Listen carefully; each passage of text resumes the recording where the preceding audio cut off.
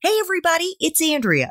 Before we start today's show, I have a super quick announcement to share with you. In May, my College to Career Academy will hold a series of live weekend boot camps to help graduating seniors as well as juniors who are confused about what jobs and careers they might want to pursue when they graduate. So imagine going from confused to confident with at least 3 different career options you'd be psyched to explore by the end of day 1 of the boot camp, and then learning the tools, tactics, and the strategies to find those jobs by the end of day 2. The boot camp is live and it's led by me over Zoom, and you can learn more about it at College to Career Academy. That's college, the number 2, career.academy. Or you can just look me up on LinkedIn and check out the featured section of my LinkedIn page. I can't imagine a better graduation gift for the college students in your life. Thanks so much for listening, and I know you're going to enjoy my next incredible guest. Hi there, I'm Andrea Koppel, and it's time for coffee. The podcast where you get to hear firsthand what the jobs and careers that interest you the most are really like. Hey there, Java junkies. Welcome back to another episode of T4C. If you're interested in learning more about what it's like to work as a clinical psychologist, helping people overcome whether it's intense emotional or psychological difficulties, then this is the episode for you, because my next guest has been helping hundreds of people do just that over the last decade. But before I introduce you to Michael Dickinson, I want to make sure you've signed up for the Java Junkies Journal. That's Time for Coffee's newsletter that features career advice, insights, and inspiration that you likely won't find anywhere else. Just head over to the Time for Coffee website at time4coffee.org, and the sign-up box is right there. Now, my macchiato drinking mental health lovers, please grab your mug and take a chug of your favorite caffeinated beverage, because it's time for another caffeinated career conversation. And my guest is Michael Dickinson, a clinical psychologist for the last 10 years. Michael's clients come to him for help with everything from deep depression, anxiety, personality disorders, obsessions, intense fear, jealousy, among many other personal challenges.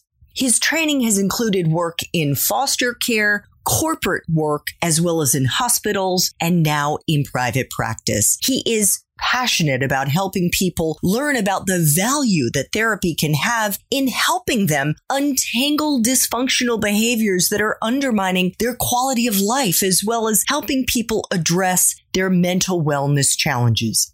But because his therapy sessions are private and confidential, he can't talk about his patients' personal journeys and stories, but he can draw from them to write his own stories. And that's exactly what he's been doing for the last several years. He started writing fictional stories about people who needed help because of depression, anxiety, panic attacks, and a whole bunch of other things. And they're called clinical tales. He's written dozens upon dozens of them to date, and every week they're read by thousands of people. We are going to include a link to them in show notes so you can read them either in Portuguese or in English. Michael, welcome to Time for Coffee. Are you caffeinated and ready to go in Lisbon?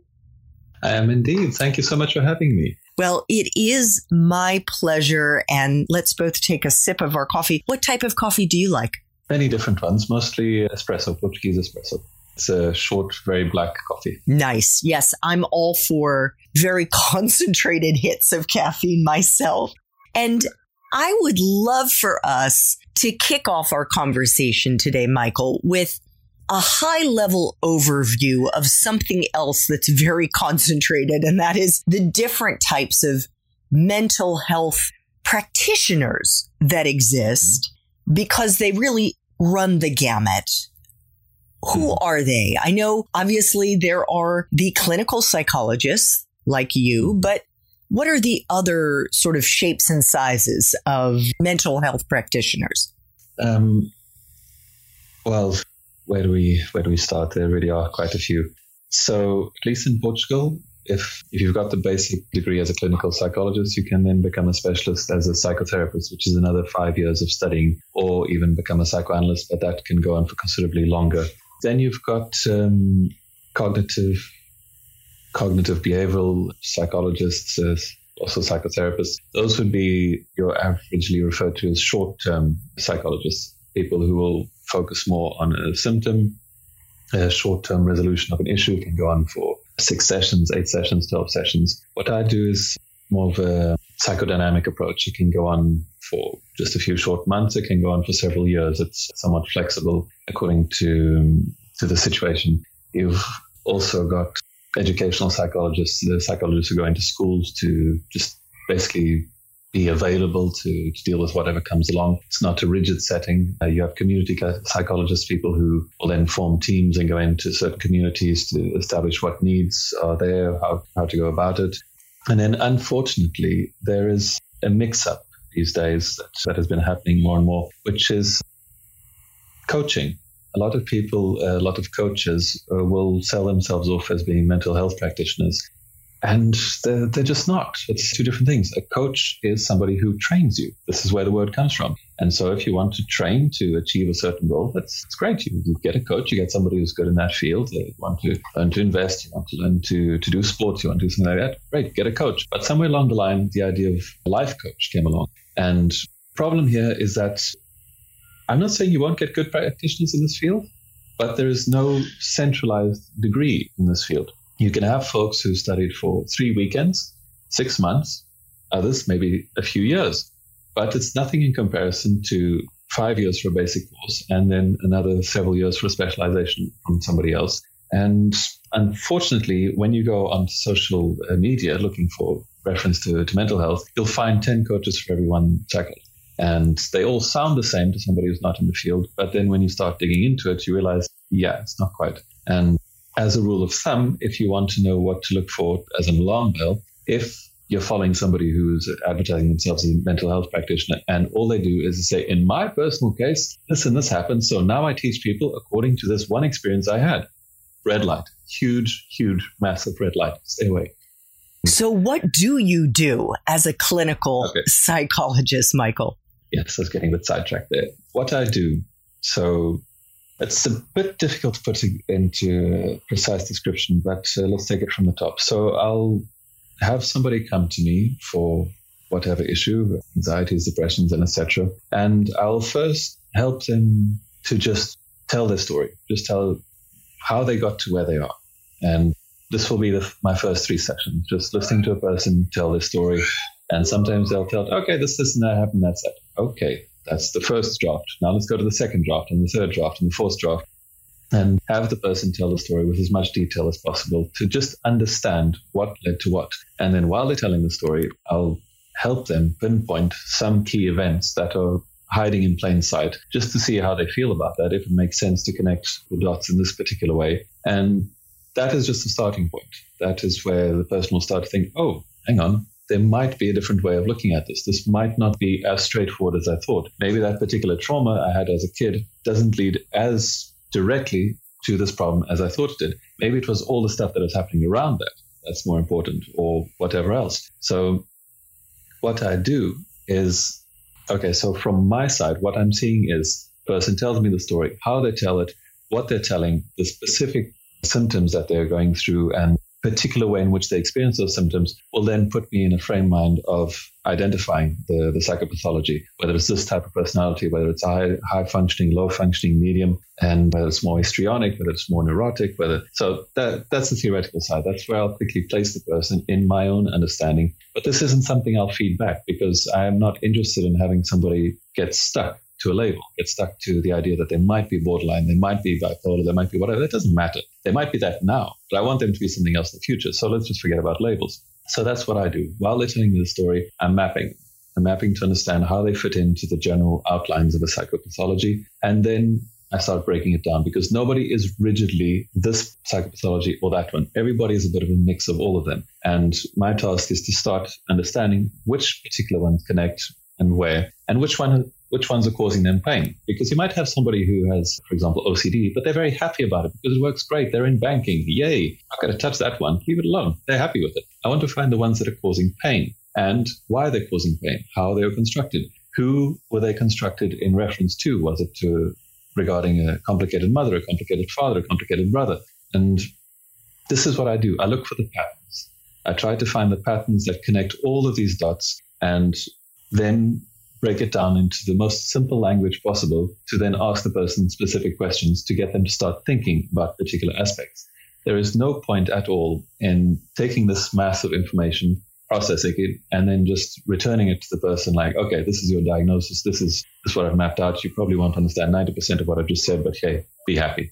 That wouldn't help anybody. So as I hear your two small children in the background, your 1-year-old and your 3-year-old, it's making me think, Michael, about our childhoods. Mm-hmm. And what percentage of patients you see have issues that go back to their childhoods? 99%. It's impossible to extricate the two. It might not be that there was an issue in the childhood, but the way the childhood was formulated was what made them vulnerable to whatever experiences or lack of experience, for that matter, that came along later in adolescence or even adult years. Whenever somebody comes along and says, oh, I have a fantastic relationship with my parents. Okay, what do you call fantastic? And normally it's not quite as cheery as they'd like to present it. If you think about it, if you think about your own life, or if anybody thinks about their own life, is the relationship with father or mother perfect? It's not possible. It's just not possible in human nature to have a perfect relationship, to have one in which everything is fine. So if you meet somebody who says, no, there's absolutely nothing wrong with that, what are you hiding? What's too painful to talk about? So yeah, 99% of everything will tie into childhood. Why did you want to get into this field? That is a bit of a funny story. I started by studying chemical engineering when I was straight out of high school. I went into that because I had the scores for it. There was a university and I wanted to move to the city and just go to university. And it was a massive failure. I was absolutely not cut out for studying chemical engineering. I had to just stop and take a few months, get a job and rethink everything. And while doing that, I just started to wonder, well, what could I study? And somehow the idea of psychology popped into mind, and it made perfect sense. It connected with all of the things that I enjoyed doing. It connected to socializing. It connected to understanding people. It connected to literature. It connected to basically the question is, why didn't you go there in the first place? So yeah, that wasn't a lifelong dream, but when I realized that that's what I wanted to do, I haven't looked back since. And that was in 2005. Fantastic. So can you take us into a typical day for you now during the coronavirus? We're doing this interview in early February of 2021. I'm guessing you see most, if not all, of your patients virtually. You were telling us in the Espresso Shots interview that you have patients now all over the world since the coronavirus. It became much more mainstream for people to reach out for help, mental health and all these reasons. And one thing has led to another, and I spent more time on social media. And then somewhere along the line, I also started working for a company that works with many people abroad. And between one and the other, yes, people from all around the world. Sometimes I have to go to my schedule and check my notes to see where exactly it is that this person is that I'm talking to. Because you log on the video and there's a person in their bedroom. Okay, hang on, let me check the notes. What country, what continent, what time zone? Okay, there we go. So what is a day like for you during the coronavirus? Well, during this particular lockdown, it will be waking up with my youngest son because he never sleeps very, very long in the morning. He'll always wake up for one reason or another. I'll get up with him, do breakfast, wait for everybody else to get up, walk the dogs, to hopefully take the kids out as well to get some fresh air. And then it will be either me or my wife starting sessions, which is also a practitioner. And then while one of us is working, seeing patients, the other one will play with the kids. This can sometimes be 1 or 2 sessions and then we swap. It can sometimes be a full day. And so it's kind of crazy, but at the same time just flies by. Whereas when you're hitting the books, when you're still in university, you keep hearing about how, as a therapist, you're not supposed to have an identity. It's supposed to be as much of a blank slate as possible so people can project whatever onto you. So very neutral sort of office, they know nothing about your life, ideally, etc. That has all gone right out the window with the coronavirus. Everybody who I talk to will at some point realize that I have kids running around the house. They will often have one of my dogs jump up onto my lap because one of them really loves to say hi to whoever it is that I'm talking to in the video. And so it's something I've just taken my stride, and sometimes might even be part of the odd session where somebody will say, I'm so bored, you at least have kids to go and play with. Well, yeah, that's kind of how you could look at it. But yes, so then I'll have my sessions, then clock out and go straight into playing with kids and dealing with whatever it is that they're going through. And if the weather's permitting, take everybody for another walk. And then it's time for dinner and hopefully peaceful night. Like that, the weeks just rocket by. So for those who haven't had a therapy session, and I've been in therapy since 2008. So actually it's 13 years now, because I believe I started in January of 2008 and have found it to be really insightful and very helpful to me personally. But for those who haven't had therapy, can you take us into the flow of a session? What is it like? What is the experience like for you, Michael?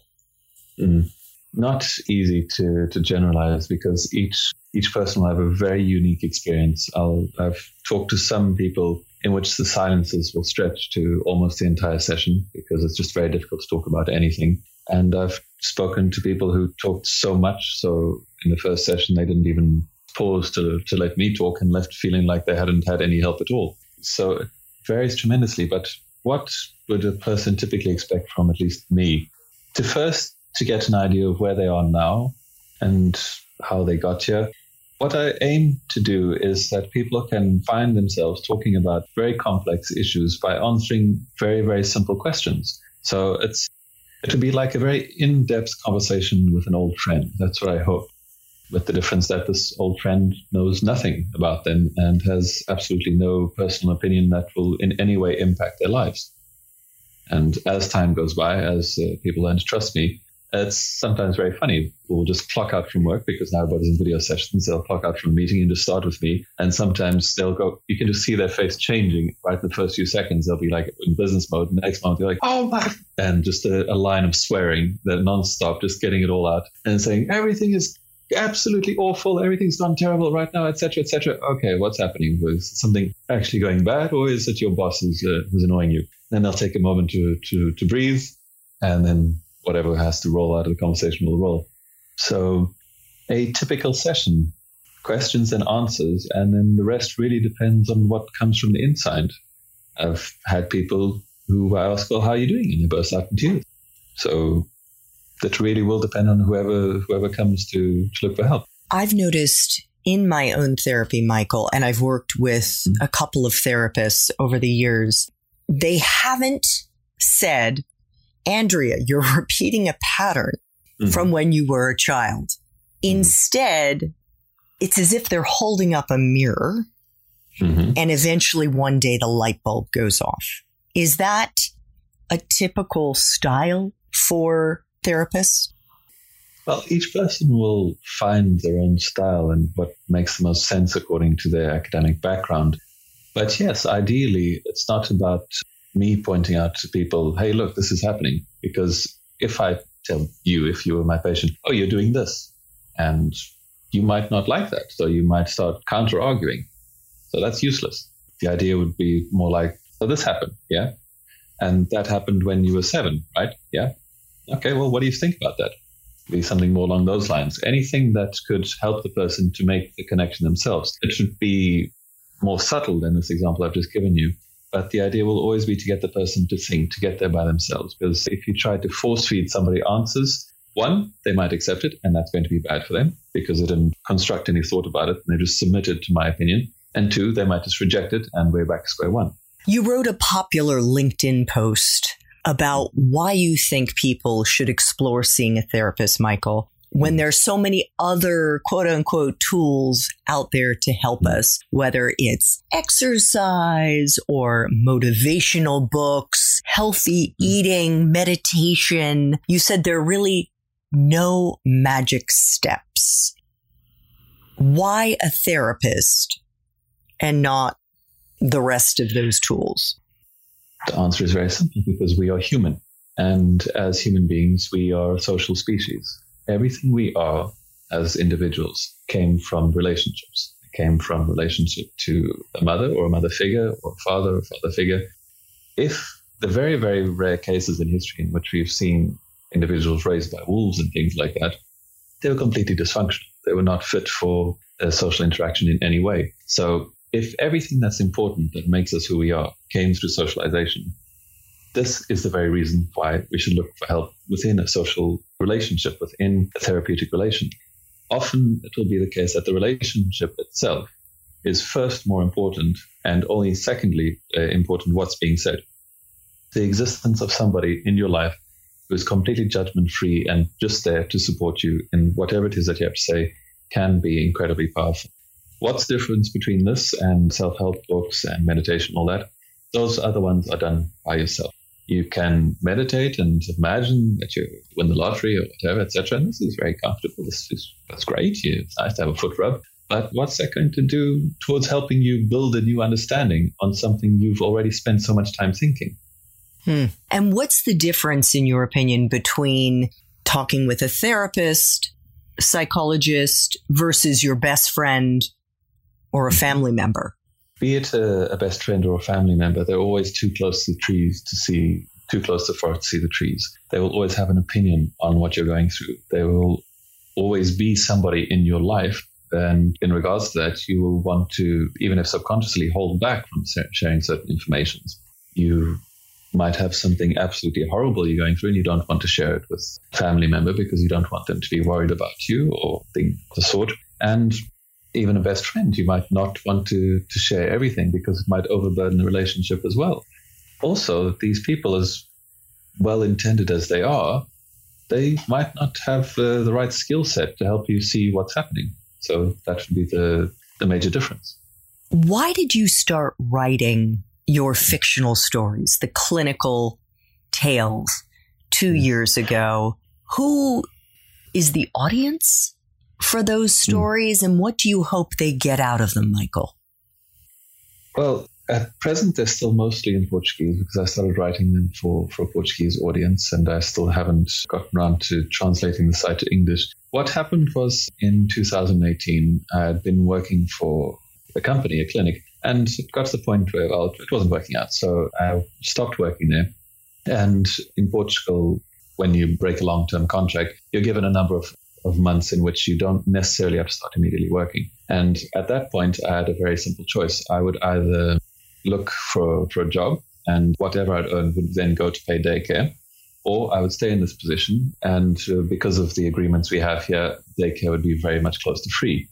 And I figured, okay, I have these few months. I can either go and get a full-time job and be away from my daughter, or I can stay home with her and spend as much time as I can with her in these first few months. And hey, let's just give it a go. Let's try and build something new. So at the time, I had some colleagues who said, put up a Facebook page. Do this, do that. And some random posts about the 5 ways to deal with anxiety, and those mainstream sort of posts. And I thought, okay, well, let's create a Facebook page. And then I was stuck with the dilemma of, well, what should I write about? And I figured, what is that I like about this? I like the stories. I like the way in which unbelievably complex issues are sometimes played out in apparently very simple situations. And I think to myself, if more people could read the clinical reports that I had access to, more people would then look for help. But obviously, there's no way I could share this. So then I figured, okay, well, let's just break it down. Let's make a simple story about somebody who started getting depressed because there is a side of depression that is very appealing.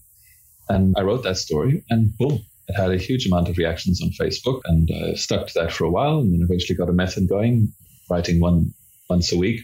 And as time went by, I started doing it on LinkedIn. And then at one point I figured, hey, let's just do it in English and see if more people are interested. And yeah, between the stories and other posts, and suddenly people from all over contacting me. The other month, there was a film director from Asia who's talking to me. I liked your story and stuff. Okay, well, that's amazing. Not in the sense that he wanted to make a movie, but it's just, wow, this is got people from the other side of the world saying, I like your stories. And then after the first confinement finished, I happened to bump into the odd friend here and then said, oh, look, I've been reading your stories. They really helped me pass the time while I was in confinement. They helped me understand a few things. I spoke to a few more other people and they said, oh, that really helped me understand that one thing I was going through. So I was like, okay, well, this is all added bonus. I was just writing because I enjoyed it. So that's how it started. And although I've been away from the writing board for a couple of months now, I do intend to get back to it as soon as possible. And who is my audience? Everyone who wants to stop for 2 minutes and read a story, because I always try to make them 2 minutes long, and to just understand that even very complicated situations, when they're broken down, they make a lot more sense than they do at first glance. And of course, if they make more sense, there's more help available to people. It's easier to understand that there is a way out, because that's one of the major difficulties that people have when they first look for help. They think it's impossible to get out from where they are. And it's not. It's not, absolutely. It's always possible to get out. Michael, I can say personally, I've read a bunch of them, and they had, for whatever reason, maybe because I was looking at it on Google, they allowed me to read it in Portuguese or in English. I chose English because I don't. No idea. Yes. So I read a whole bunch, and I can say from my armchair psychologist perspective, for sure, one of the common threads that I saw was that we get emotionally stuck or we repeat negative patterns from our childhood. Mm-hmm. Is that fair? Yes. It is very fair. So I know we don't have much time left. I hope perhaps we could just zip through a few questions here. Mm-hmm. So you graduated in 2011 with your graduate degree in clinical psychology, a master's in clinical psychology from ISPA. Is that correct? Yes, Instituto Superior de Psicologia Aplicada. And is that the university of, or? It's one of the reference universities for psychology in Lisbon and in Portugal. Excellent. And did you know what you were going to do when you graduated? Because you went directly from your undergraduate studies into graduate school. Mm-hmm. And yes. Did you know what your next step was going to be when you graduated? I had no idea what the next step would be. The only thing I knew is that I absolutely wanted to be a clinical psychologist doing what I do now. And I understood that it would probably take a while to get to that point, but it was exactly what I wanted to do. And so what I did when I first graduated was I hooked up with a friend of mine and we created a project in which we would contact companies with average sized work teams, and we would pose an intervention in which we would do workshops with the team to promote a better understanding of how mental health interfered with the workplace. And this was in 2012, so at the height of when the economic crisis hit Portugal. So unemployment was sky high, everything was very complicated. So we knew that people were going through a rough time and they needed support, and also that they'd be very unlikely to pay for it themselves. So that's why we went to the companies and proposed the companies would pay for the help for their workers. And it was fun setting up this project. It was a lot of work. We contacted dozens, maybe even a couple hundred companies. And at the end of this, we worked with 3. It was a very rewarding experience in the sense that we learned a lot about how to go about this, how to establish contacts, what people would look for. Because at university, you're taught the very academic side of things. This is what you got to do. The person comes to you, you do your job, and that's fine, even possibly a bit cold. And in the real world, you have to kind of woo people. You have to kind of invite them into a space, and later you can go into the hard stuff, but you can't just kick off with a certain clinical edge to it. And so that's what we did. We created that project. Was it a big success? Kept us going for a couple of years, but it was a tremendous experience because from then onwards, job interviews, teamwork and stuff like that, that was all much easier. And then I had to do some jobs in and out of the field, as one does when starting off. But the amazing day was when I had just gotten back from my honeymoon, and I was lounging on the couch, recovering from a 30-hour jet lag, wondering what on earth I was going to do because I didn't quite feel like going back to the job I had at the time. And suddenly I got a call from one of the dozens of places that I've been applying to saying, and this was a Thursday, and saying, oh, we'd like to interview you on Monday to come and work for us. I said, well, look, I'm just back from my honeymoon, so you can interview me tomorrow. They're like, what? Yes, you want to interview me tomorrow because like that I don't have to miss work. It's all easier for you. Where are you? I can get to you very quickly. And that's exactly what I did. And it was a job in foster care for children and teenagers who have to be removed from the family for legal reasons. And I stayed there for 2 years. It was incredible. It went from an internship to a job to a coordinator role. And I can say it was one of the most life-changing experiences professionally, because there's just no room for sitting back and studying what's happening. You just have to really get in there. It's all about the relationship you establish with the kids, and you have to be true to yourself and true to them. I remember there was this one moment where I was about to lose my temper, and one of the girls who was there with her sister kind of heavy breathed and said, "What have we done now?" And in this state of height irritation, I said, "You've done nothing wrong. I am just exhausted. It is 35 degrees outside Celsius, so it was very hot for the summertime. And I have to take in another one of these food orders for the house. I have to do this and that and that. So you have done absolutely nothing wrong. I'm just really tired and furious about everything that's happening." And they looked at me and they smiled, and then they just kept on playing. So this for me was another incredible moment, because they knew that my anger had nothing to do with them. I was just irritated about work issues, and they could continue trusting me. And they stayed right there next to me playing. So that was one of the things I learned, to be completely sincere in a relationship and sincere about your intentions as well. Obviously had no intention whatsoever to be unpleasant to them, but I was at the end of my rope on that particular day. So I think there's a technical way of putting that. It's called shit happens. Yes, exactly. The shit moved fanwards. Exactly. Yeah. Michael, what advice do you have for our young listeners, those who want to become psychologists or think they may want to become psychologists, about how to build their career in a way that works for them, to find a niche that resonates with them? Well, first of all, don't try and do it first time round. Get some other work experience first. Work somehow in this field for others. Get some sort of experience under your belt. And 2, absolutely stay away from the pitfalls. And these pitfalls are in social media, doing the easy sells, the things that will share quickly, that a lot of people will react to. The 5 ways to cure depression, the 3 steps to happiness, why the secret really makes sense. Stay away from that nonsense. Be true to what you've learned in your profession until you can talk about it in a way that is simple and accessible to everyone. If you try to do it the other way around, go first to the easy and very likable content, you might get lost and you might forget what it is that you're trying to do. Oh, fantastic advice.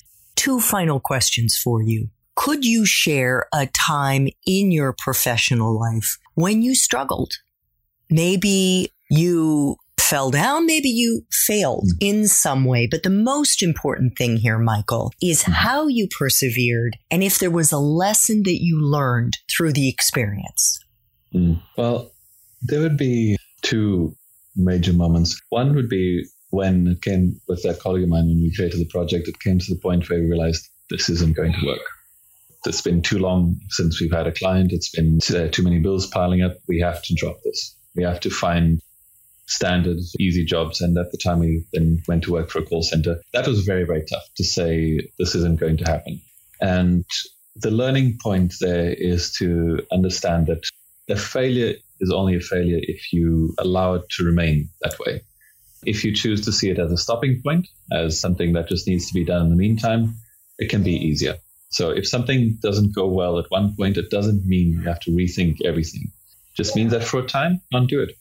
And another very difficult time for me was when I worked for a company in mental health, and their approach was, it just didn't work for me, because they went about it in a very commercial way. And well, let's just say it didn't work for me. Your values weren't aligned.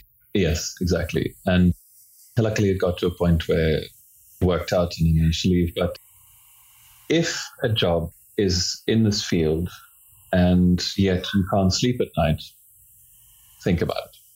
Just because your job title matches your university degree doesn't mean it's necessarily right. If you can't sleep at night, if it's driving you crazy, if everything feels wrong, if you wake up in the morning hating what you're going to do, it might not be this field, it might be where you're working, but allow yourself to say, this isn't going to work out.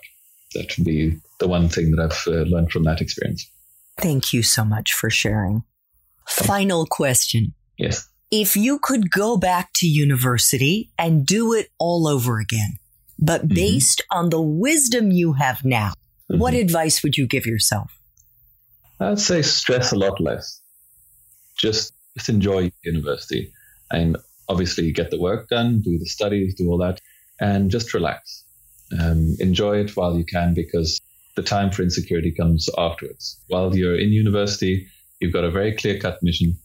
Stick to that. I love it. In fact, what I tell the young people that I coach and what I write about on LinkedIn, which PS is how Michael and I met, is very much that, about not stressing, especially as they get ready to graduate. And if they are really often sort of incapacitated because they feel that they are making a decision about their career that's going to affect the rest of their lives, where they're going to work. And I say, absolutely not. Just think about what you want to do for that first year. What do you want to try? It's like Goldilocks and the Three Bears with the porridge. You're trying different porridge because the way that our careers unfold is by doing, by experiencing, and then life happens, both the good and the coronavirus type things. Yes. It happens. So just go with the flow, pick something that interests you, and try not to stress so much. Michael, I want to thank you so much for not stressing about the Time for Coffee interview, but most importantly, for making time for coffee today with me and the Time for Coffee community. This was so interesting, so enjoyable. Thank you so much. And thank you so much, Andrew, for this invitation. It was a true pleasure to talk about my experiences, and you are a wonderfully friendly host. So thank you very much. Thanks so much for listening to Time for Coffee, where the professionals in the jobs that most interest you always have time to grab coffee 24/7, no matter where you live. I have one quick favor to ask you. Remember to rate, review, and subscribe to Time for Coffee. Thanks so much.